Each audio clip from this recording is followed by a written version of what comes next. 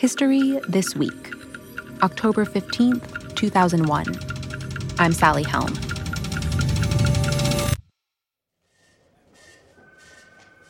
In the office of Senate Majority Leader Tom Daschle, an intern and a volunteer are opening the mail. And when the intern gets to this letter, it seems perfectly innocuous. The handwriting is childish. The return address is for a fourth grade class in New Jersey. She cuts off one corner of the envelope with scissors. And suddenly, white powder falls onto her dark gray skirt and black shoes. It gets onto the desk in front of her, onto the clothes of the volunteer in the room, and into the air of this Senate office building. The intern quickly puts her bare finger over the opening in the envelope to stop more powder from getting out. She alerts the authorities, and soon, the worst-case scenario is confirmed. Anthrax.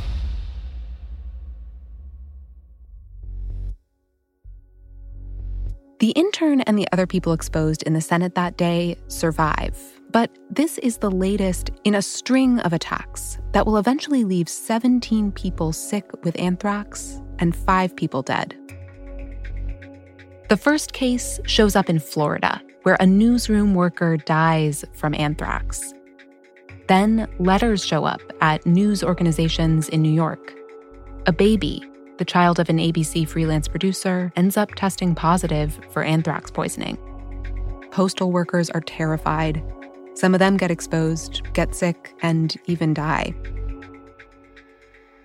And all this really turns up the anxiety in a country that is already on edge.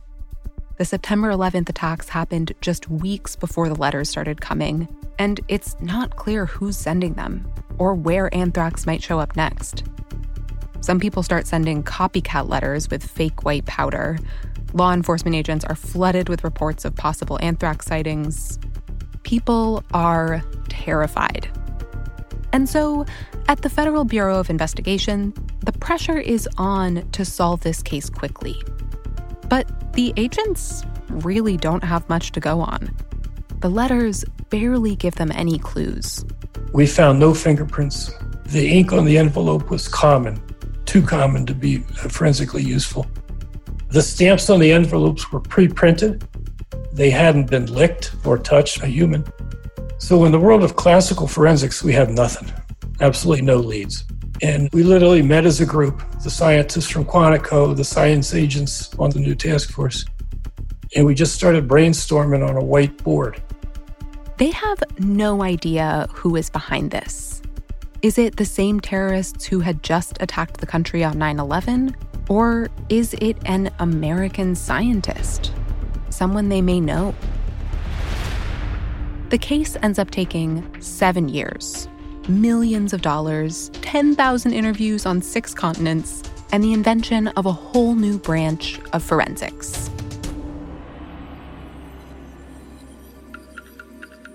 Today, how did the FBI eventually close this sprawling, complex case?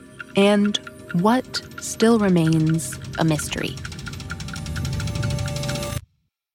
For History When You Want It, sign up for an extended 30-day free trial of History Vault, where you can stream over 2,000 documentaries and series from the History Channel, commercial-free on your favorite device.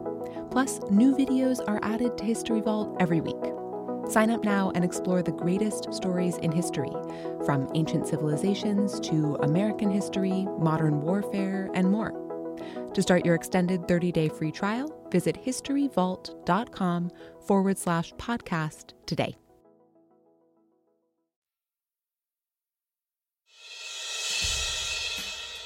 Scott Decker is a former FBI agent who worked on the anthrax investigation. He got a PhD in human genetics before he came to the Bureau, and he spent his first 7 years there on the Boston Bank Robbery Task Force. He said, it was kind of like what you see on TV. All the detectives are sitting around sharing ideas. In the old days, we sat in the bullpen. We had our desks butted up against each other. We shared telephones. It was noisy. It was hard to write and concentrate. In the late 90s, he joined the Bureau's Hazardous Materials Response Unit. And around the same time, the the public becomes newly aware of a very hazardous material, a potential biological weapon, anthrax. The Secretary of Defense goes on ABC's This Week in 1997 to talk about threats the nation faces. And at one point, he held up a 5-pound bag of sugar and said this amount of dried anthrax spore would kill half of Washington, D.C. Wow. That was, a wow moment. And what is anthrax? Anthrax is a disease. It's similar to today, what's going on. The disease is called COVID. It's caused by coronavirus. So with anthrax, the disease is called anthrax. It's caused by a bacteria, not a virus, Bacillus anthracis. This bacteria occurs naturally. It grows in the soil in dry, arid places. The most common victims of anthrax are actually livestock, like cows in the American Southwest. The deadliest form of anthrax is inhalational. You inhale the spores, and then the bacteria starts growing in your lungs, creating poison byproducts that can kill you. To weaponize anthrax, you create a deadly powder from the bacteria's spores. It's a solid that takes on the form of a gas, scientifically. The way I think about it, if you've ever eaten instant oatmeal in those packages and you dump the package in the bowl, most of it goes in the bowl, but there's a small amount of powder that drifts up into the air of the kitchen. That's the deadly part of anthrax. Individual spores make up the powder. It just is so light, it drifts up into the air, and people breathe it in. It's difficult to find the words to describe the feeling in New York City today. And then in September 2001, there's a very different attack on the World Trade Center in New York. One of its most famous landmarks destroyed, thousands dead, and America is under siege.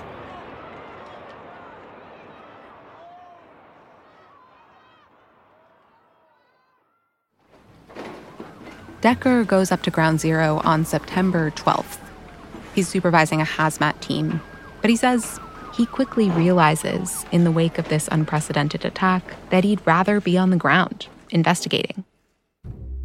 I want to put terrorists in jail, so I demoted myself. I went to the field office, which was largely vacant. It had been evacuated, but the computer still worked. So I typed out a memo. I said, I'm demoting myself back to street agent. Faxed to headquarters. Not long after Decker demotes himself, the FBI starts to hear about something that happened in Florida. A man named Robert Stevens shows up at a hospital, feverish and short of breath, and within hours, he dies. His spinal fluid tests positive for anthrax, which is a huge surprise. There hadn't been a case of inhalational anthrax in the country since 1976, and usually there it's from textiles, workers working with rawhide. But Robert Stevens was a photo editor at a company called American Media. He worked at a tabloid called The Sun. He worked in an air-conditioned office building. He lived in a hot and humid tourist resort area, and there was no reason for him to come in contact with the anthrax. Bacillus anthracis. No reason at all. Still, at first, people think it could be an accident, an isolated incident. Maybe he got it on a hike. And Decker told us, in fact, anthrax was so unlikely that some at the FBI thought the CDC might have just gotten the test wrong. We all thought that the CDC blew it. They didn't make the correct diagnosis. But then we had a second victim. At that point, we realized the CDC did have it right, and we had a problem on our hands. Very quickly, the FBI realizes these are planned attacks. A second and a third employee at American Media test positive for anthrax. Then a letter addressed to anchor Tom Brokaw shows up at NBC News, leaking white powder. One of Decker's colleagues at the CDC helped get that powder tested at a lab. And the public health lab called him and told him, we have zillions of spores. They used the word zillions. And they also said when we tested it by DNA, it is Bacillus anthracis. That was one of those uh-oh minutes. Then in mid-October, there's the attack at the Senate office building. About a week later, 2 postal workers die in 2 days after being exposed to the spores. And the country goes into full anthrax panic mode. When this became a news item on the 7 o'clock, 5 o'clock news, reported in the newspapers, a bad side of human nature came out. And people began mailing what we called white powder hoaxes. They would take soap powder, dump it in an envelope, and mail it to a business they just got fired from. Or some were accidental. A janitor spilling some cleaning powder and not sweeping it up before he went home from work.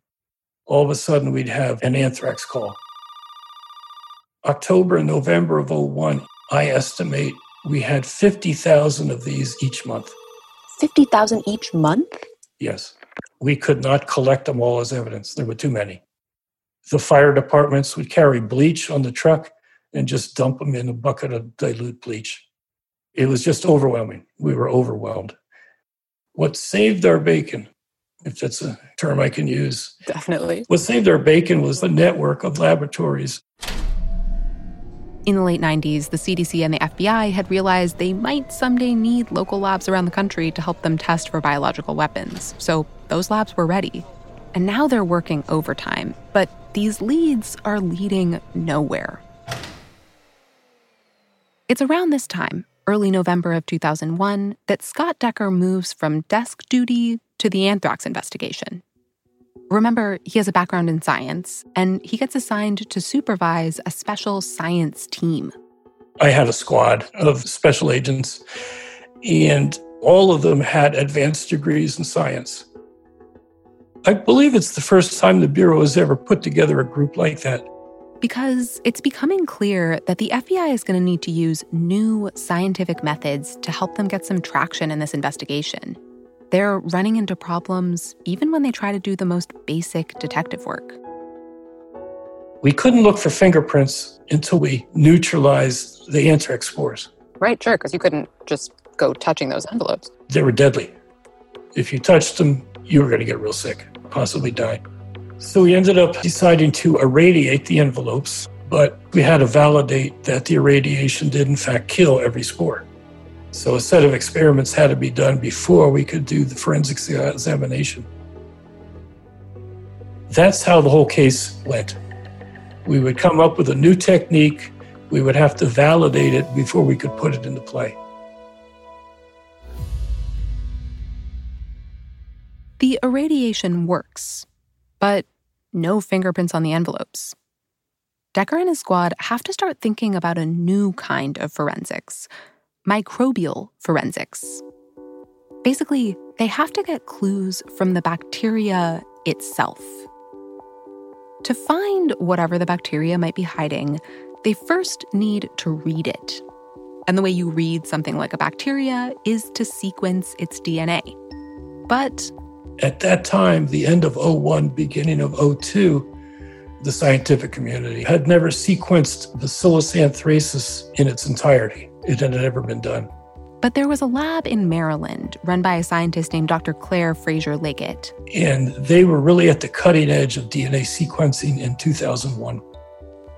They had sequenced, I believe, 2 bacteria. They knew it could be forensically important, more likely in public health rather than crime fighting. So now, the FBI goes to this lab and says, "We need your help with crime fighting. We need to sequence the DNA of the spores we found in these letters." The lab says, yes, it'll take some time, but we can figure it out. The agents already know that this anthrax is a strain called Ames, which is one of, if not the deadliest strain of Bacillus anthracis.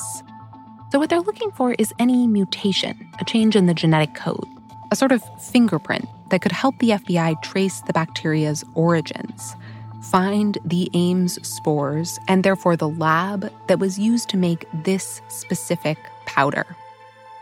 Which means the agents need to collect all the Ames samples they can find. They go around to labs, and eventually... We had over 1,000 collected samples from around the country and the world. We knew that if we could be successful in this area, we might crack the case. Or we could develop evidence to support another crack in the case. The science will be an integral part of the investigation. But they're still doing their regular detective work, too. In October, the FBI had put together a profile of their potential suspect, Criminal Minds style. It said it was what they call a lone wolf, an individual working by himself, non-confrontational, highly skilled in science. Also, probably American, because of some clues in the letters themselves. They were written to suggest an international threat. The one to Tom Brokaw read, 09/11/01, this is next, take penicillin now, death to America, death to Israel, Allah is great. But pretty quickly the investigators realize the date structure is American, month first, not day. And it's also strange that Allah is great is written in English, not in Arabic. So they think they're looking domestically. And probably for a scientist.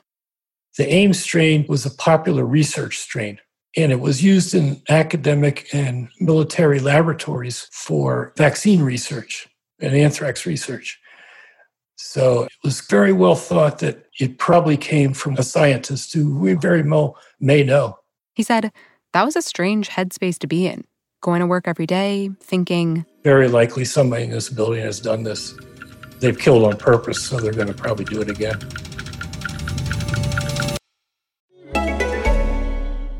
What's the best mattress for you?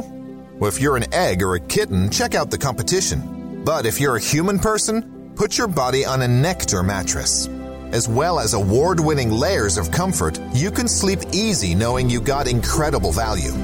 Mattresses start at just $499, and you get hundreds of dollars in accessories thrown in, as well as a 365-night home trial and a forever warranty.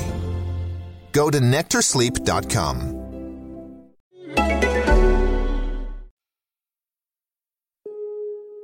The agents are looking for a killer who might be in their midst. In fact, Decker told us the FBI considered a suspect who, for him, was very close to home. These letters were mailed from a mailbox around Trenton, New Jersey. I grew up around Trenton, New Jersey. So I thought I was pretty much on the radar. They never told me, but... It was a crazy time. By the end of 2001, the letters had stopped coming. But it takes the FBI years to find a culprit. They do investigate an early suspect who looks promising, a scientist named Stephen Hatfill. People contacted the FBI early in their investigation to voice suspicion that Hatfill was involved. He would have had access to Ames anthrax, and the list of people with that access wasn't that long. The FBI follows this lead for a while, but eventually it starts to fall apart. Hatfill wasn't the guy. In fact, he later sues the Justice Department over this and wins a large settlement. So the FBI spends a lot of time and money investigating Hatfill, who ultimately turns out not to have done it. And years after these attacks, there's been no arrest, no one to blame. But in 2004, there's finally a new lead from the science. A little over 2 years from when we started the genetic project, we got our first match. That match was a milestone. That was the lead. It's not proof, but it gives them something to go on.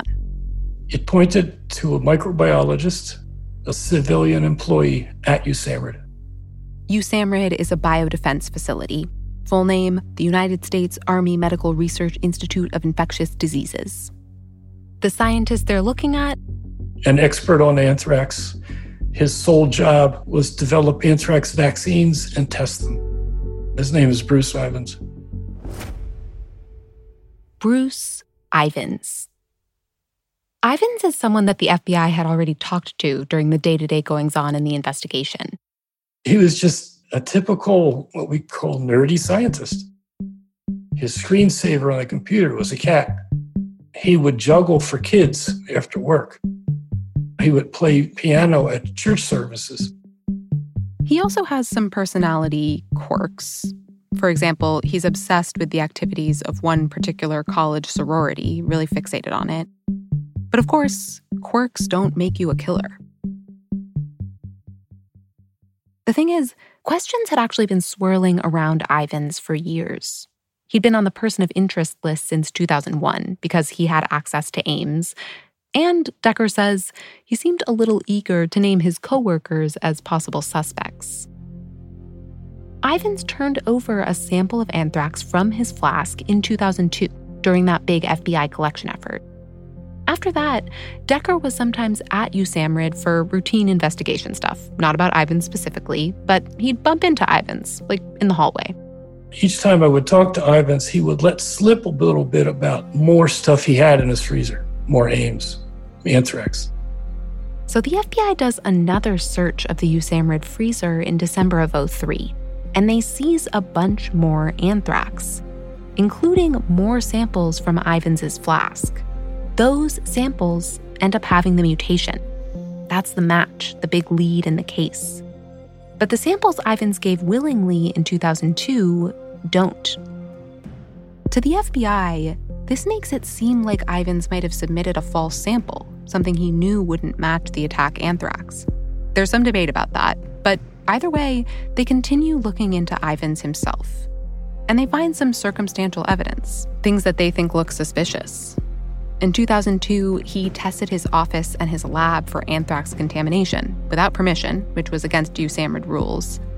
And when the FBI examines entry and exit records, they find that around the time of the attacks, on several occasions, Ivins had been alone in his lab, sometimes late at night. And stayed there for several hours. It was a new pattern. He hadn't done this before. They find that Ivins had opportunity to send these letters in the time frame he would have needed to, and that the mailbox they were sent from was right near that college sorority he was obsessed with. Eventually, the FBI places Ivins under surveillance as they're getting their case together to make an arrest. They question him forcefully, pushing him on some of his behavior. And Ivins is sort of unraveling. During one of his therapy sessions, he makes some threatening statements about hurting his coworkers. At that point, the therapist wasn't bound to confidentiality. He had threatened to kill people. She told the police, and a city detective escorted Bruce from his laboratory and banned him from USAMRIID grounds. Meanwhile, the FBI is close to making their arrest.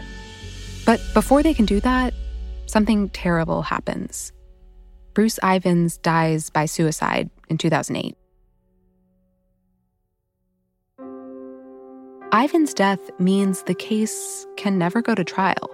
It's one of those moments that in law enforcement, we dread. We can't really close the case satisfactorily. There would be no trial, there would be no plea, no airing of our evidence. All that would never happen, and that's required to really prove somebody guilty in this country. Still, the FBI is pretty sure they had the right guy.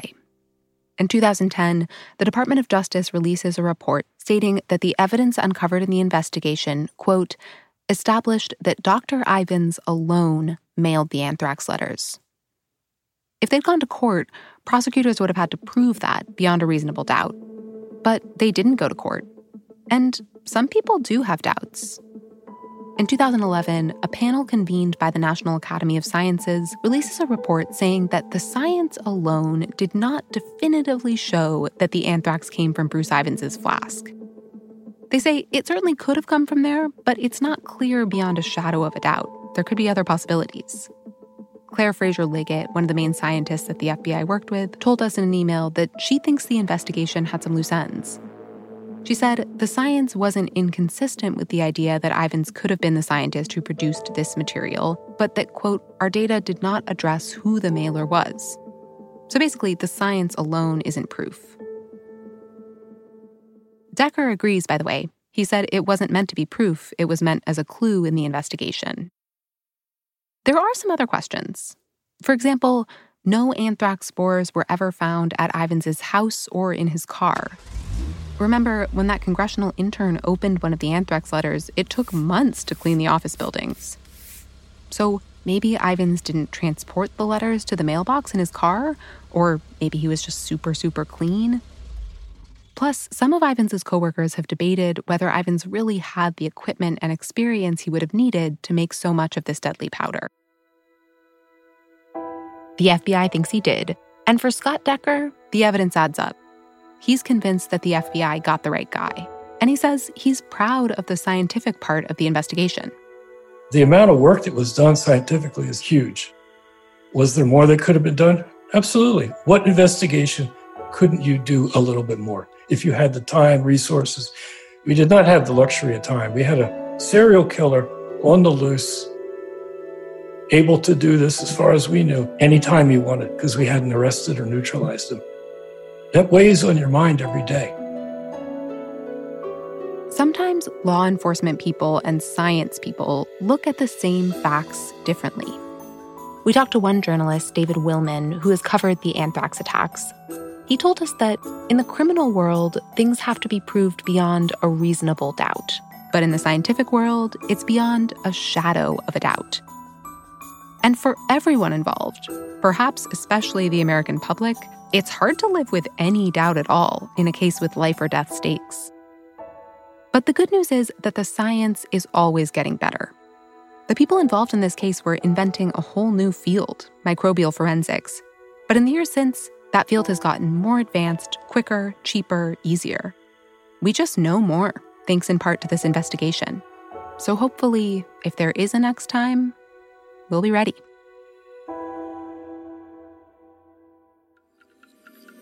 Thanks for listening to History This Week. For more moments throughout history that are also worth watching, check your local TV listings to find out what's on the History Channel today. And for history anytime, anywhere, sign up for a 1-month extended free trial of History Vault, where you can stream over 2,000 award-winning documentaries and series from your favorite device, with new videos added every week. To start your free 1-month trial, visit historyvault.com/podcast today. This episode was produced by McKamey Lynn. History This Week is also produced by Julie Magruder, Ben Dickstein, and me, Sally Helm. Our editor and sound designer is Dan Rosado. Our executive producers are Jesse Katz and Ted Butler. Don't forget to subscribe, rate, and review History This Week wherever you get your podcasts. And we will see you next week.